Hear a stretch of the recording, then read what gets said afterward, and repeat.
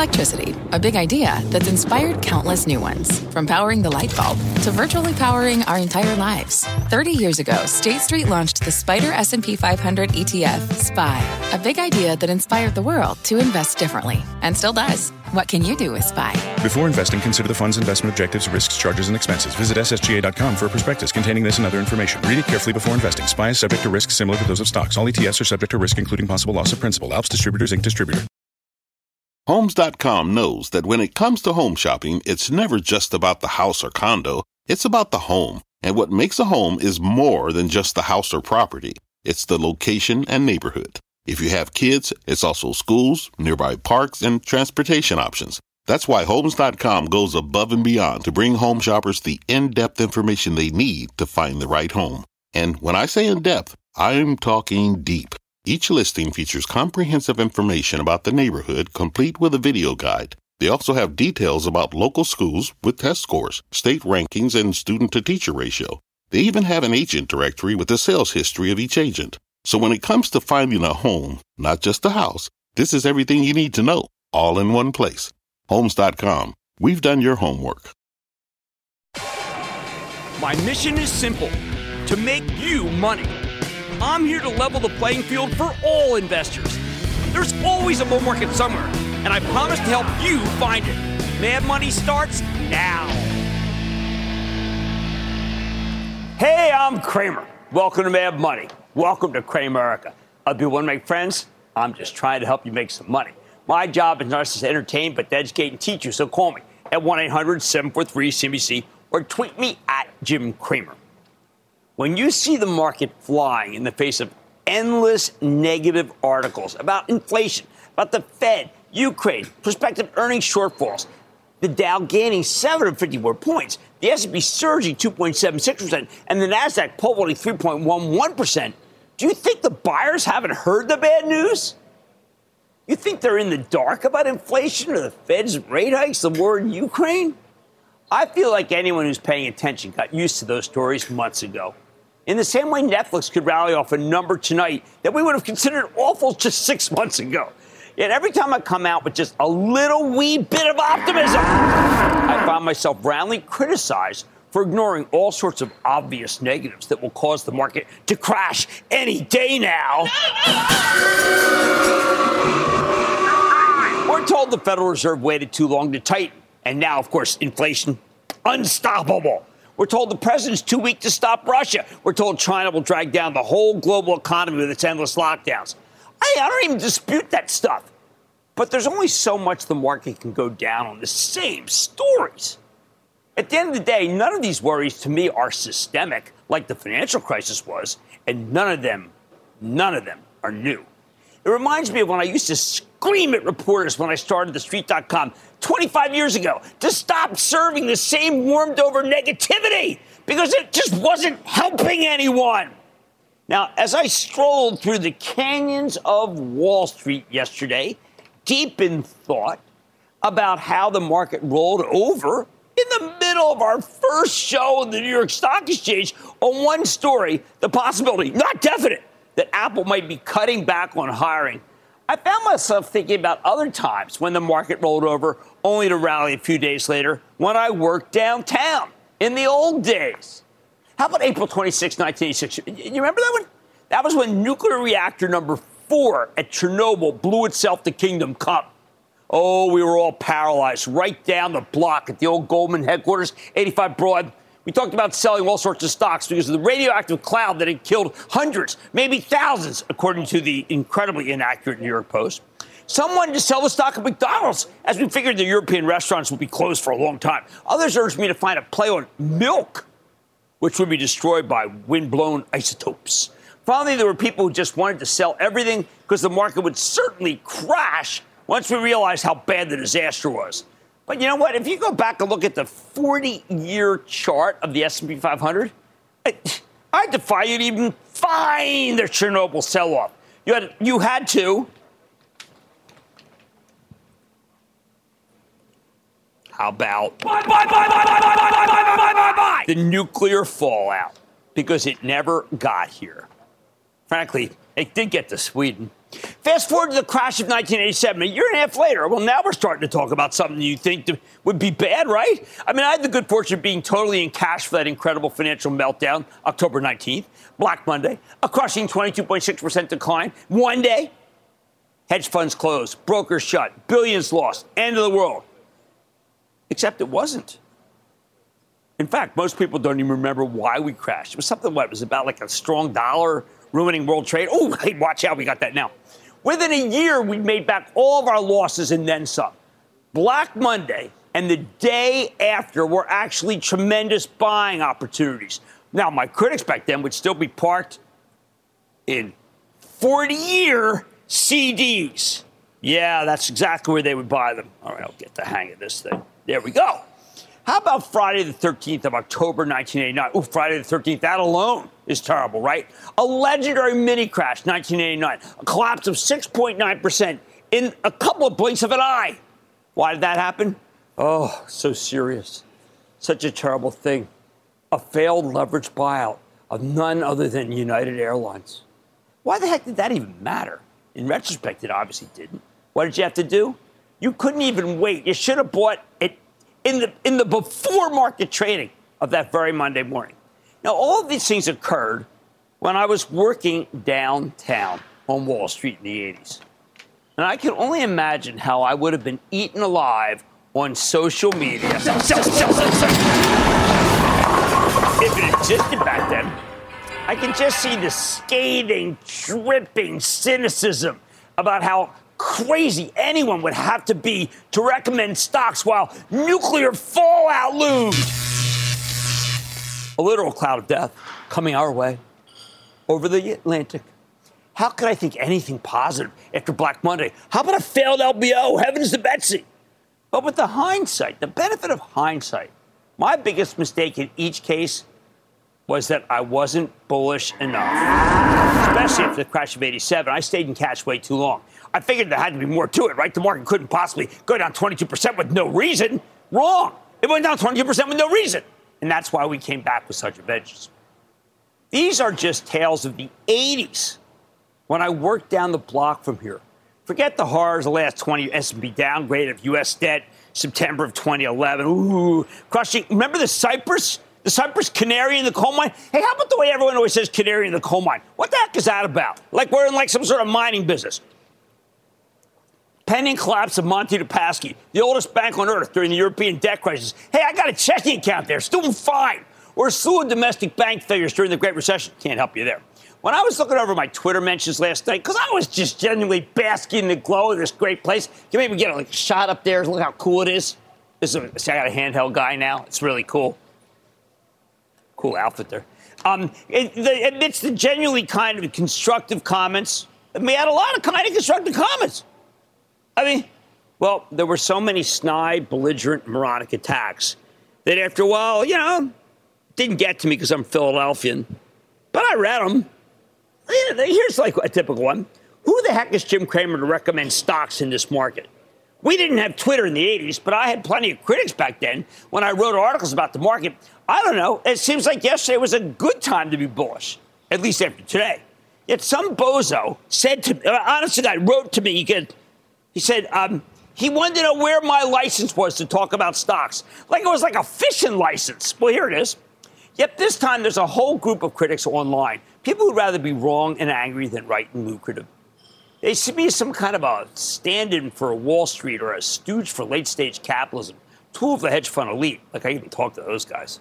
But at the end of the day, I only represent myself. I'm trying to teach people how to approach markets using everything I've learned for more than 40 years in the business, including what I learned just down the block on a day when we were supposed to sell McDonald's because of Chernobyl. Yeah, that's my only agenda. And as a grizzled veteran, and I wasn't then, but I am now, I can tell you that the level of negativity about stocks at this moment is the highest it's been in years and years and years. Now, some of that's correct because the market's gotten real ugly at times. But it's also because there's a new class of investors who buy stocks not based on fundamentals, but based on anger. Like they're trying to win some sort of argument. That's the wrong approach. These people would rather stick to their guns than try to make money. And that never ends well. Many of the haters seem to like only a handful of stocks, mostly money-losing companies that went out of style months ago. Or they're sticking with crypto and all the crypto that went down. They don't understand that changing your mind is a virtue in this business. Of course, I'm here to teach everyone, including my most unconstructive critics.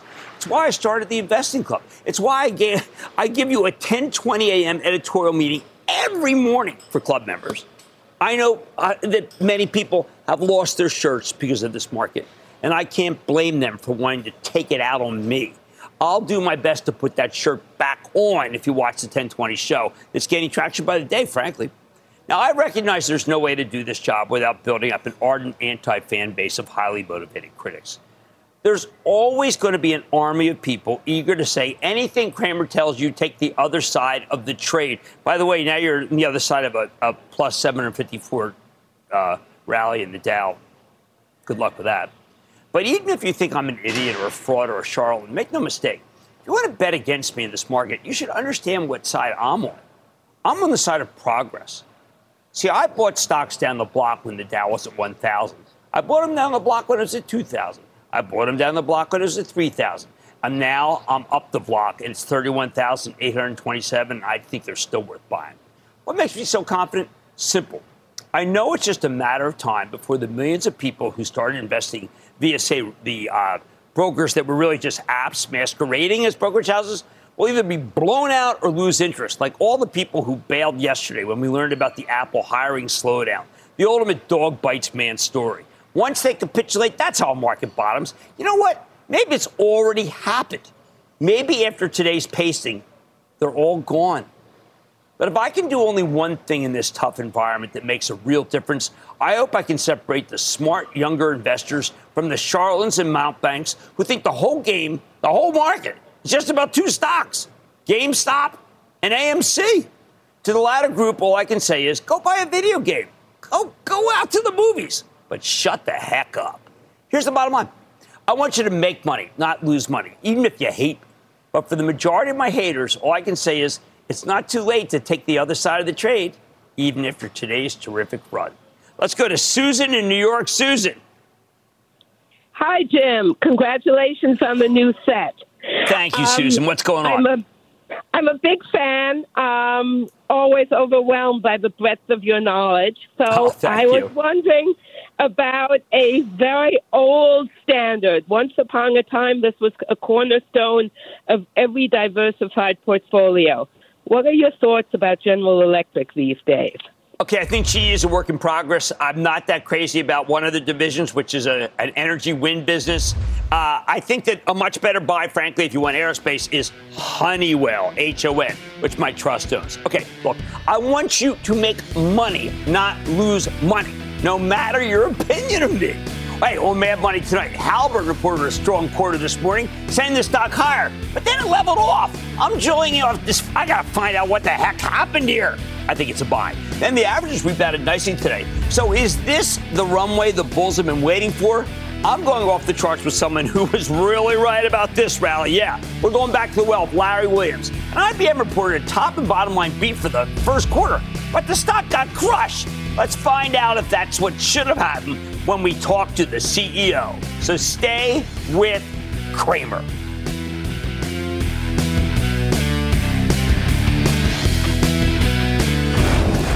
Don't miss a second of Mad Money. Follow @JimCramer on Twitter. Have a question? Tweet Cramer. #MadTweets. Send Jim an email to madmoney@cnbc.com or give us a call at 1-800-743-CNBC. Miss something? Head to madmoney.cnbc.com. Fact. Running a business is not getting easier on your wallet. With higher expenses on materials, employees, distribution, and borrowing, everything costs more. Also a fact. Smart businesses are reducing costs and headaches by graduating to NetSuite by Oracle. NetSuite is the #1 cloud financial system, bringing accounting, financial management, inventory, and HR into one platform and one source of truth. With NetSuite, you reduce IT costs because NetSuite lives in the cloud with no hardware required. Accessed from anywhere, you can cut the cost of maintaining multiple systems because you've got one unified business management suite. You improve efficiency by bringing all your major business processes into one platform, slashing manual tasks and errors. Over 37,000 companies have already made the move. See how you'll profit with NetSuite, and then you can think of all the ways you could be spending the money you save. Company retreat in Malibu, anyone? By popular demand, NetSuite is offering a one-of-a-kind flexible financing program for a few more weeks. Head to netsuite.com to start saving.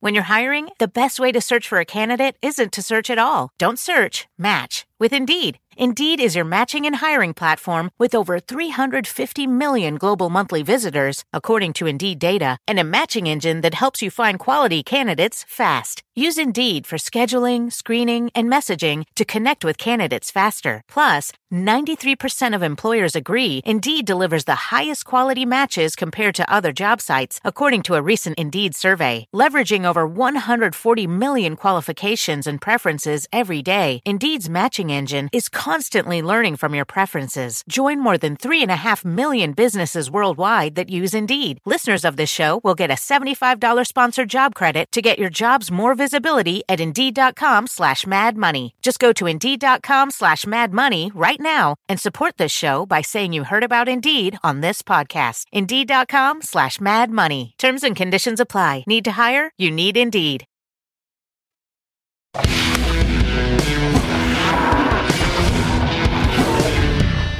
As the price of oil has come down over the past 6 weeks, the formerly red-hot oil service stocks have been pulverized. Kind of crazy. I don't think these pullbacks are justified. Take Halliburton, loan my favorite, the North American-focused oil service company, with the stock that's come down from $44 in its peak just last month to $29 and change today. The thing is, the fundamentals of the business haven't really changed. At the end of the day, the difference between $104 oil and $124 oil just isn't that great for this industry. Sure enough, this morning, Halliburton reported an excellent set of numbers, with management talking about a multi-year energy upcycle. Yet the stock only finished the day up about 2%. Opportunity. Don't take it from me. Let's check in with Jeff Miller. He's the chairman and CEO of Halliburton to get a better read on the quarter and what comes next. Mr. Miller, thank you so much for coming on Mad Money. It's great to see you. Thank you. This is great. And the new set's fantastic. Ah, you're a good man. Thank you. Okay, so this was an amazing conference call. And there's so many highlights, but let's start with this. Early innings of a multi-year cycle, in part because we just stopped drilling. Yes, I mean, investment's down by half for almost 8 years internationally, and you just have to drill. So it's going to be multi-years of recovery, of activity for us. And what I was surprised, I thought that maybe it's just the United States. The Middle East hasn't spent. I learned that from your conference call. Middle East needs to spend more money. Absolutely. I mean, it's a fantastic opportunity as we look forward. Okay, so let's talk about how some of this has to be technologically driven. You are inventing new things. How do you drill 50,000 feet down? What is? That's like Jules Verne. It's fantastic technology, and so we do a lot with drilling technology. It's I think about it like a space almost. I mean, we drill 50,000 feet and put the bit in a 5-gallon bucket. I mean, that's what's involved in drilling these kinds of wells. And so great technology, and we've done a lot to advance our drilling technology at Halliburton just over the last 5 years. Okay, do you really need $100, or would you want to do that even at $80 barrel? Absolutely. Yeah, this is a great business. Yeah. Now, one of the things that you talk about better than anyone is the notion of the actual inventions that you've made. I mentioned to you before, the Cognitus automated cement plate. And the reason I want you to talk about this is it's not one size fits all. There's not Halliburton and then all the rest of them are the same. You guys have proprietary technology. Yes, we do. In fact, Cognitus is the automated cement unit. It brings down cost. It drives better solutions. It allows us to work remotely. This idea of automation is changing the game in oilfield services. But just to point out, Halliburton is number one in our sector in patent grants. We've been that for the last 4 years. Well, is that why perhaps when we think about the Permian, there turned out to be so much more oil there than we ever thought? Yeah. Right? I mean, even in the 40s, we didn't know it had this. Oh, gosh, yeah. Frac and directional drilling and hydraulic fracturing, two things we do, a lot of. And incredible what technology, never bet against technology in this industry. No. Yeah, now, ever. There was a moment in the conference call where you talked about how this is a margin cycle, not necessarily a build cycle. Yeah. But what you were not trying to say that there's not going to be more building. You're just saying that you're going to make more money even though you're sold out. Absolutely. That is maximize value North America, grow profitably internationally. Those are our two. That's our strategy. That's what we're executing on. And this industry, our business, we want to improve returns and free cash flow. And we see margins improving. And that's critical. That creates all the optionality to return cash to shareholders and pay down debt and do all the things that we want to do. Well, you also pointed out that you can't just keep depleting the Strategic Petroleum Reserve and depleting our wells. It doesn't like they just put more oil in them and then you keep taking oil out. It doesn't work like that. It doesn't work like that. This is a long-term game. And the fact is, the types of wells that are being worked on, they're going to drill a lot of well bores over the next several years. And it's going to be the kind of thing that Halliburton does. I mean, it's going to be drilling wells, completing wells, all of that, as opposed to there'll be more money spent drilling wells than building infrastructure over the next. But Halliburton's never, and I've known your company for years, you never hype. It's not like you're saying, listen, oil's going to 200, so you better start drilling right now. That's not your style. No, not at all. I mean, we are steady executors. We love execution at Halliburton. We set out a strategy.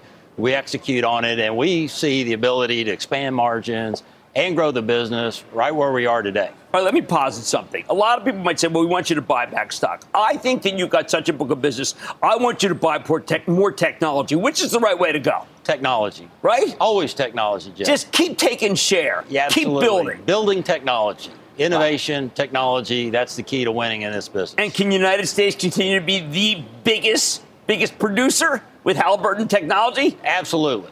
No question about it. Wow. Because I got to tell you, to me, that's why this is such an amazing story. It is a huge position for my charitable trust. And all I can tell you, sir, is when I listen to you, I just want to buy more for it. Thank you so much. That's Jeff Miller. He's Halliburton's chairman, president, and CEO with the story, how, that I think is probably one of the best in the entire market. Mad Money's back in for the break. Coming on. Are the worried faces on the trading floor merely masking bullish days ahead? Cramer lets the charts do the talking. Next. The spirit of performance defines Acura, and now it's electric. Introducing the all-electric ZDX, Acura's most powerful SUV yet. While what powers their cars may change, the energy that makes Acura never will. Crafted using the same formula that brought them electrified supercars and multiple IMSA championships, the ZDX has track-tested performance that packs an energy all its own. With a premium Bang & Olufsen sound system and up to 313-mile range on a single charge, and a Type S variant with an estimated 500 horsepower, the ZDX is everything they said electric could never be. It was built with the driver in mind, just like Acura's been doing since the beginning. We could talk all day, but the only way to experience this electric performance is to drive it yourself. Unlock the energy and order yours at Acura.com. Take your business further with the smart and flexible American Express Business Gold Card. It offers flexible spending capacity that adapts to your business. You can also earn up to $395 in annual statement credits on eligible purchases at select business merchants. That's the powerful backing of American Express. Terms apply. Learn more at americanexpress.com/business gold card.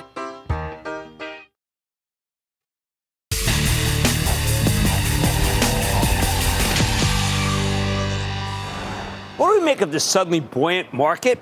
Look, I know it's hard to tune out the constant drumbeat of negativity, but that might be precisely the reason why stocks can bottom. In fact, there's a good chance maybe they already bottomed. But before you dismiss me as some sort of wide-eyed optimist who doesn't know what he's talking about, let me be very clear. I'm not the one calling a bottom here. Wouldn't surprise me, though, if a bottom has arrived.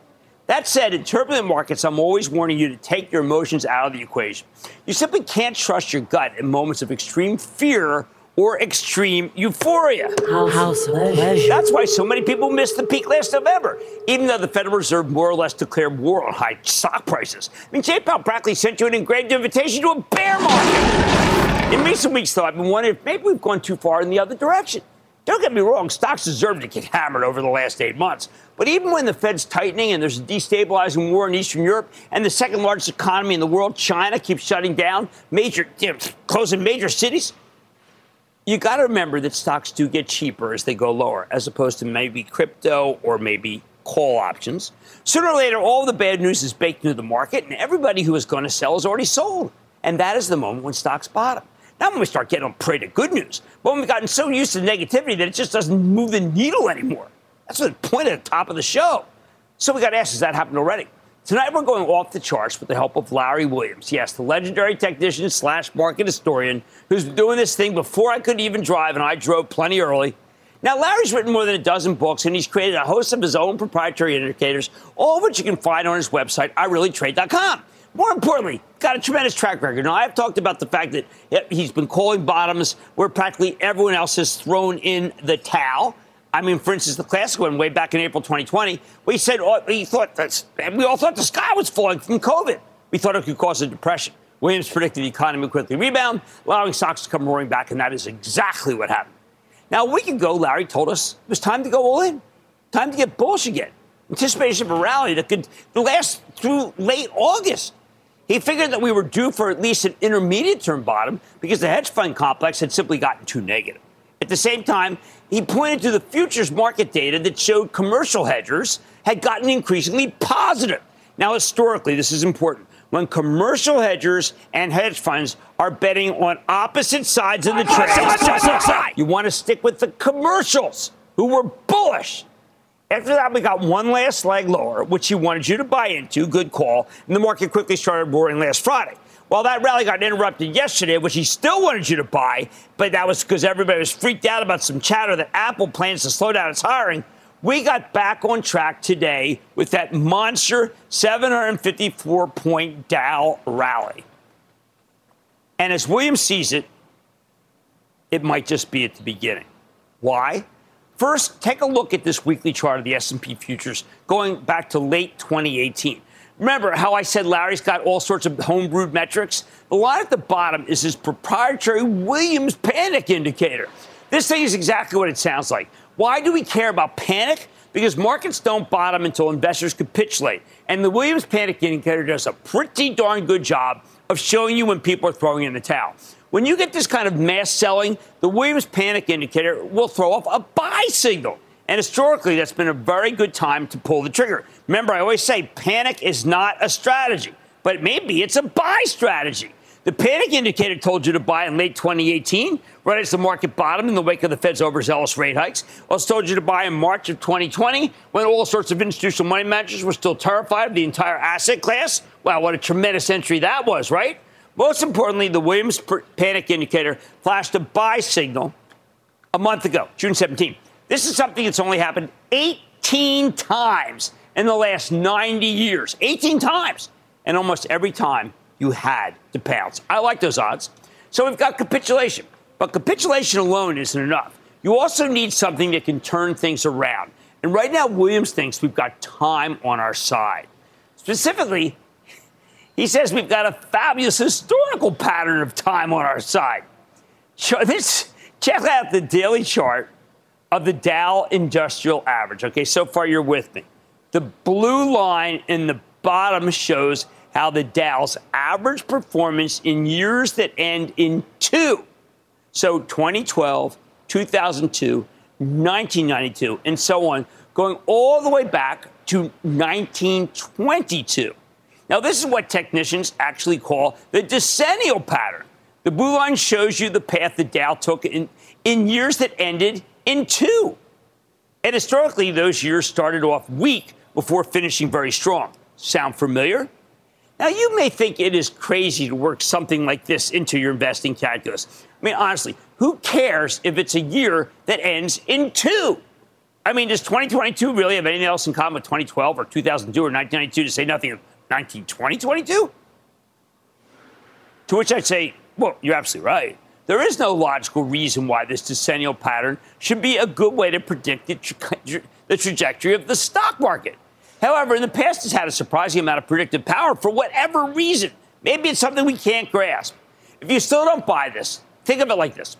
We know that there are a ton of chart-driven traders who care about this stuff, even if you don't. And now they've got one more reason to be bullish, and they will take action even if you think they shouldn't. Speaking of extremely long-term patterns, Williams points out there's also a 20-year cycle going all the way back to 1880. We've been through this cycle 6 times before. And at this point in each of those cycles, we got a bull market. If the 20-year cycle holds, Williams says we could have a nice run over the next few years. So take a look at the Dow in the early to mid-1940s. You got a terrific rally from late 1942 to early 1946. But maybe that's a bad example. Extraordinary times. What about the next iteration of the cycle in the early to mid-1960s? Same thing. A powerful run from mid-1962 through 1966. And I could go on. We got the same trajectory in the early to mid-80s. And then, again, 20-odd years ago. Is there any reason why this 20-year pattern should repeat itself again? Look, I'm not omniscient. But Larry points out that you're 5 for 5 if you bet on this cycle after the initial run in the 1880s. Here's the bottom line. The charts, as interpreted by the legendary Larry Williams, suggest that Wall Street has finally thrown in the towel, and some powerful seasonal patterns are finally on the side of the bulls. I wouldn't be surprised if he's right again, meaning perhaps the bottom really is in. Joe in North Carolina. Joe. Hey, Jim, big booyah from Wilmington, North Carolina. How are you? Well, I'm good. Thank you for calling in, Joe. What's going on? Well, thank you. Huge congrats on your new digs at the NYSE. It was great to see your wife and you yesterday during the opening day. Oh, thank you. You're very kind. You're meant to be together, you can tell. So you're very blessed. Question about Square, now known as Block. You talked about it a couple weeks ago. Recent analysts have cut price targets. Like you, I don't believe in a doomsday scenario, but I think we are heading into a recession. So Cash App has exposure there, but also the company's exposure to Bitcoin. Right. I think there's a better entry point. I know it had a little bit of a run with this recent rally. I missed it, but I'm looking long term. But I think there's better opportunities. What do you think? Well, look, I think that this market's headed up a little bit, and stocks like Square, which are very overvalued on earnings, are going to do okay. But you know what? There's so many other stocks that are doing well. And I think you're right. The Square has issues in recession. So I'd be careful. I'd be careful about this one. How about Thomas, my home state of New Jersey? Thomas. Hi, Jim. How are you? Booyah. Hi. Booyah. What's going on? Well, Jim, my question is about the stock Peloton. I heard that the stock went all the way to $30. In fact, was $31 and gone down to $9. I want to know what's the future. Well, this is a tough one. I happen to like Barry McCarthy, the CEO, very, very much. But at the same time, let's wait till the stock bottoms before we take a shot at it. Because it is a shot, believe me. Tonight's chartist, Larry Williams, suggests that Wall Street has finally thrown in the towel and some very powerful seasonal patterns are finally on the side of the bulls, not the bears. Much more ahead, including my exclusive with IBM. Sinking after earnings, does Big Blue have big plans to combat the bears? I'm checking in with the top brass. Then I believe in this market, but there is one frustrating aspect that I find absolutely undying, and I'll reveal what it is. And of course, all your calls rapid fire in tonight's edition of the Lightning Round. So stay with Cramer.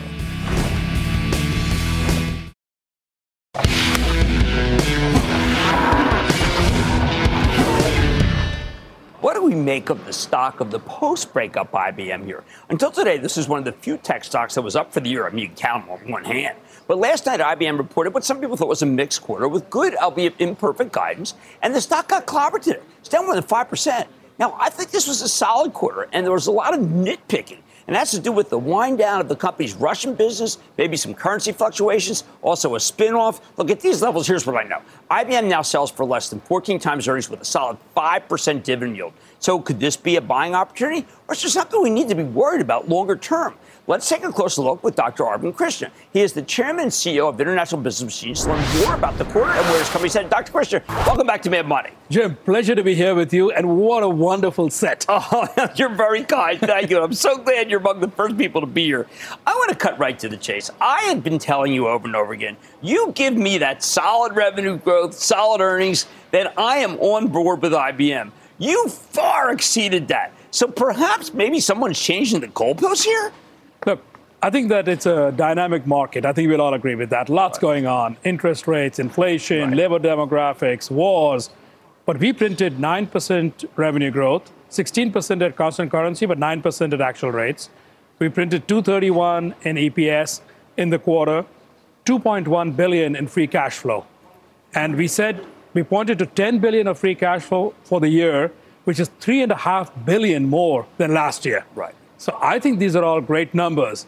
And the market should reward us going forward. But these are great spaces we are in. We are very happy with the demand signals we are seeing, by the way, all around the globe. Right.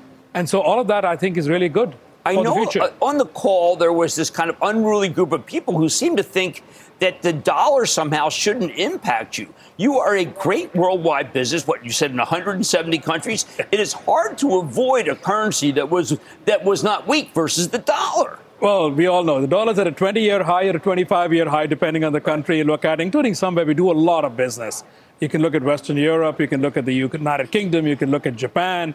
These are all countries that we love to be in, we're going to continue to be in, but we have revenue in local currency, we have some expenses in local currency, but a lot of the products we make are coming to the United States, so then there we suffer a profit issue. By the way, I think it's a short-term issue.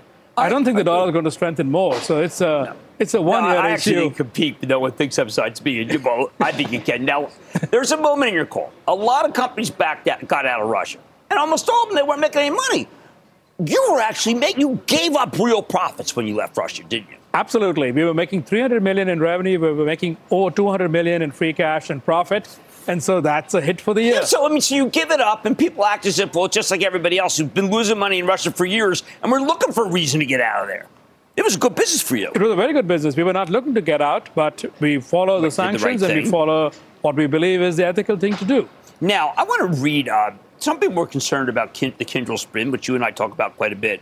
UBS analyst David Vogt, don't know him personally, says, as IBM laps the Kyndryl bump in a little over 3 months, we expect Q4 reported growth to decline 4% year over year. He expects that. Do you expect that? No. So we've been very clear. Our model is that at constant currency, we're going to do mid-single digit growth, so 4 to 6%. That is without Kyndryl.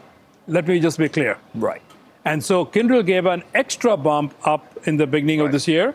And we know November 1, that goes away because you wrap on 1 year worth of growth from a new entity.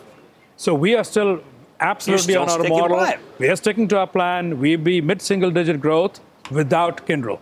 And now another point I want to make, you brought it up, the cash flow. You said it's going to be between 10 and 10.5 billion. So you do 10, you think you can do 10. Somehow that was regarded as if you were going to do 8 or 7. I mean, honestly, the call, Arvind, was one where people seemed to be looking, I said nitpicking, for things that would go wrong with one of the best performing stocks in their sector. It's almost as if they wanted to buy the stocks that are down a lot and dump on the stocks that are of the companies that are doing well. Look, so 10 is very much in our range of 10 to 10.5. But it's also $3.5 billion more than 2021. Right. We printed 6.5 last year. Even if you take a pro forma to adjust for Kyndryl, that would have been in the high 7s. So it's still $2.1 billion above what we would have done last year as a pro forma. Those are great numbers. If we can increase $2 billion in cash flow in a year, well, then others said that they felt that Red Hat had started slowing down. I thought Red Hat's doing fine. We had said our model is upper teens. We printed 17%. And so we believe that we're going to continue to do upper teens in Red Hat. All right, now let's talk about the world growth. There are many things going wrong. Many things. But you are pretty steadfast in that that IBM has the products and the team, particularly the consulting team, to be able to handle what's thrown at you. This would be the market where I think is a true test of IBM's strength. You're confident. I'm absolutely confident. We're going to stick to our mid-single digit model. We're going to increase cash flow year over year. What more could one want? And it's because you have the products, the people. What gives you confidence where so few have it right now? 3 things. So the issues that all our clients face, and this is everywhere in the globe, interest rates, inflation, labor demographics, supply chain resilience. In the face of all that, technology is a competitive advantage. It's not just a cost. Right. 1. 2, the only way to handle all of these issues is with automation and artificial intelligence in the back office, in the enterprise processes. So then they lean on us to help them through these issues. Right, that's why I'm confident. Right, one last question. There's an app that I love, but I don't know if it fits anymore. Does weather still fit within the prestige of IBM? Absolutely. Weather teaches us a lot of things. Okay. Look, I'll give you one great example. So we recently brought out advertising that we learned from weather that is unbiased for bias towards the target audience. And that is Watson advertising, that we learned it on weather and then we bring it to the rest of our clients. So weather is a great way for us to learn. How many things would we have otherwise where you interact with 1 billion people a day? The weather app does that. And so then we learn from there and take all those technologies to all our clients. Good. Don't get rid of it. It's absolutely everybody's first morning thing. It's the first thing we look at. That's Arvind Krishna. He's the chairman and CEO of IBM. You heard him. They are doing all the revenue growth that I asked for. I cannot turn around and say, why don't you do more revenue growth? Because it's exactly what they did and more. Mad Money's back after the break. Coming up, what's in your mind, Cramerica? Give us a call. The lightning round is storming the NYSE. Next.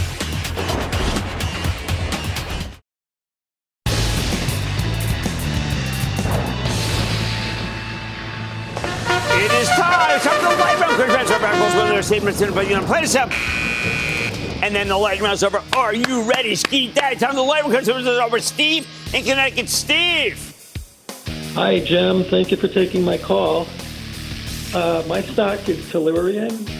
I am with Tellurian. I like natural gas, and I love Sharif Suki, who's the chairman. Let's go to Wayne in Florida. Wayne. Jim, Margate, Florida.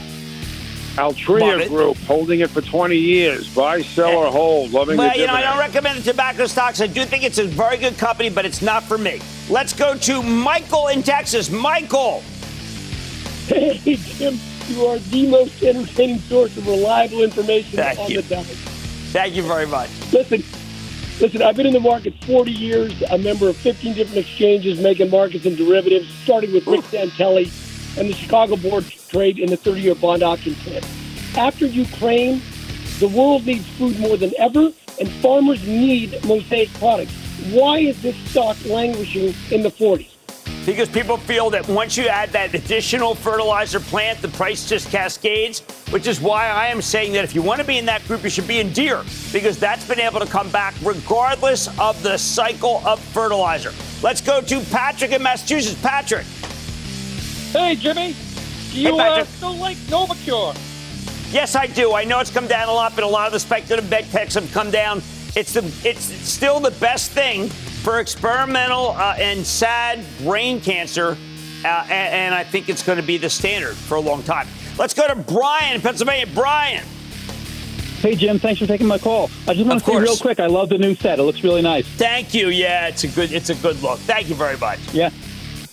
Hey, Jim, back in the spring, Archer Daniels Midland was trading in the mid-80s, and now it's in the low to mid-70s. Should I hold, accumulate, or look elsewhere? What do you think? I think that the food cycle, which has been everybody's just greatest thing in the world, is to me actually possibly peaking. So I don't want to be in Archer Daniels Midland. Let's go to John in Texas. John. Booyah. Booyah, John. All Elite Wrestling's current TV ratings being, for lack of a better term, better than the current state of WWE, would now be a good time to sell WWE stock or hope that I like that call. I think this is a very good time to call. Hey, let's go to Tyler in California. Tyler. Booyah, Jim. How you doing? Booyah. Doing well. How about you? I am doing good. Thank you for asking. Hey, I wanted to ask you on Patterson UTI Energy, ticker P10. Very good company, but I have to tell you, I do prefer Halliburton, which is owned by my Charitable Trust, which we talk about a lot when we are in the CNBC Investing Club morning meeting. How about we go to Craig in California? Craig. Hey, Jim. Thanks for taking my call. Of course. Wanted to get your thoughts on State Street and their latest earnings report. State Street's just okay. It's not levered to the rising Fed funds rate, and therefore I think that what happens is you've got to be involved with a Wells Fargo. Much better. How about Stan in Texas? Stan. Hi, Jim. Booyah from Houston, Texas, Rocket City. I have a company that's in researching drugs. They have $300 million in cash. Their focus is gene therapy. The company is Rocket Pharma. Okay, now the way I feel about Rocket Pharma is that it's incredibly speculative, and I am deeply concerned that in this particular market, these companies need to raise money because they're losing a lot of money, so I have to tell you to take a pass on it. Richard in Florida. Richard. How you doing? Doing well. How about you, Richard? I'm calling about MP Materials. Okay, I spoke with Mary Barr last week about MP Materials, and they make special material. They make the materials that you need in order to have a part, not the electric battery part, but good stuff. And I think it's definitely a buy right here. I think it makes a lot of sense. And that, ladies and gentlemen, is the conclusion of the Lightning Round. The Lightning Round is sponsored by TD Ameritrade.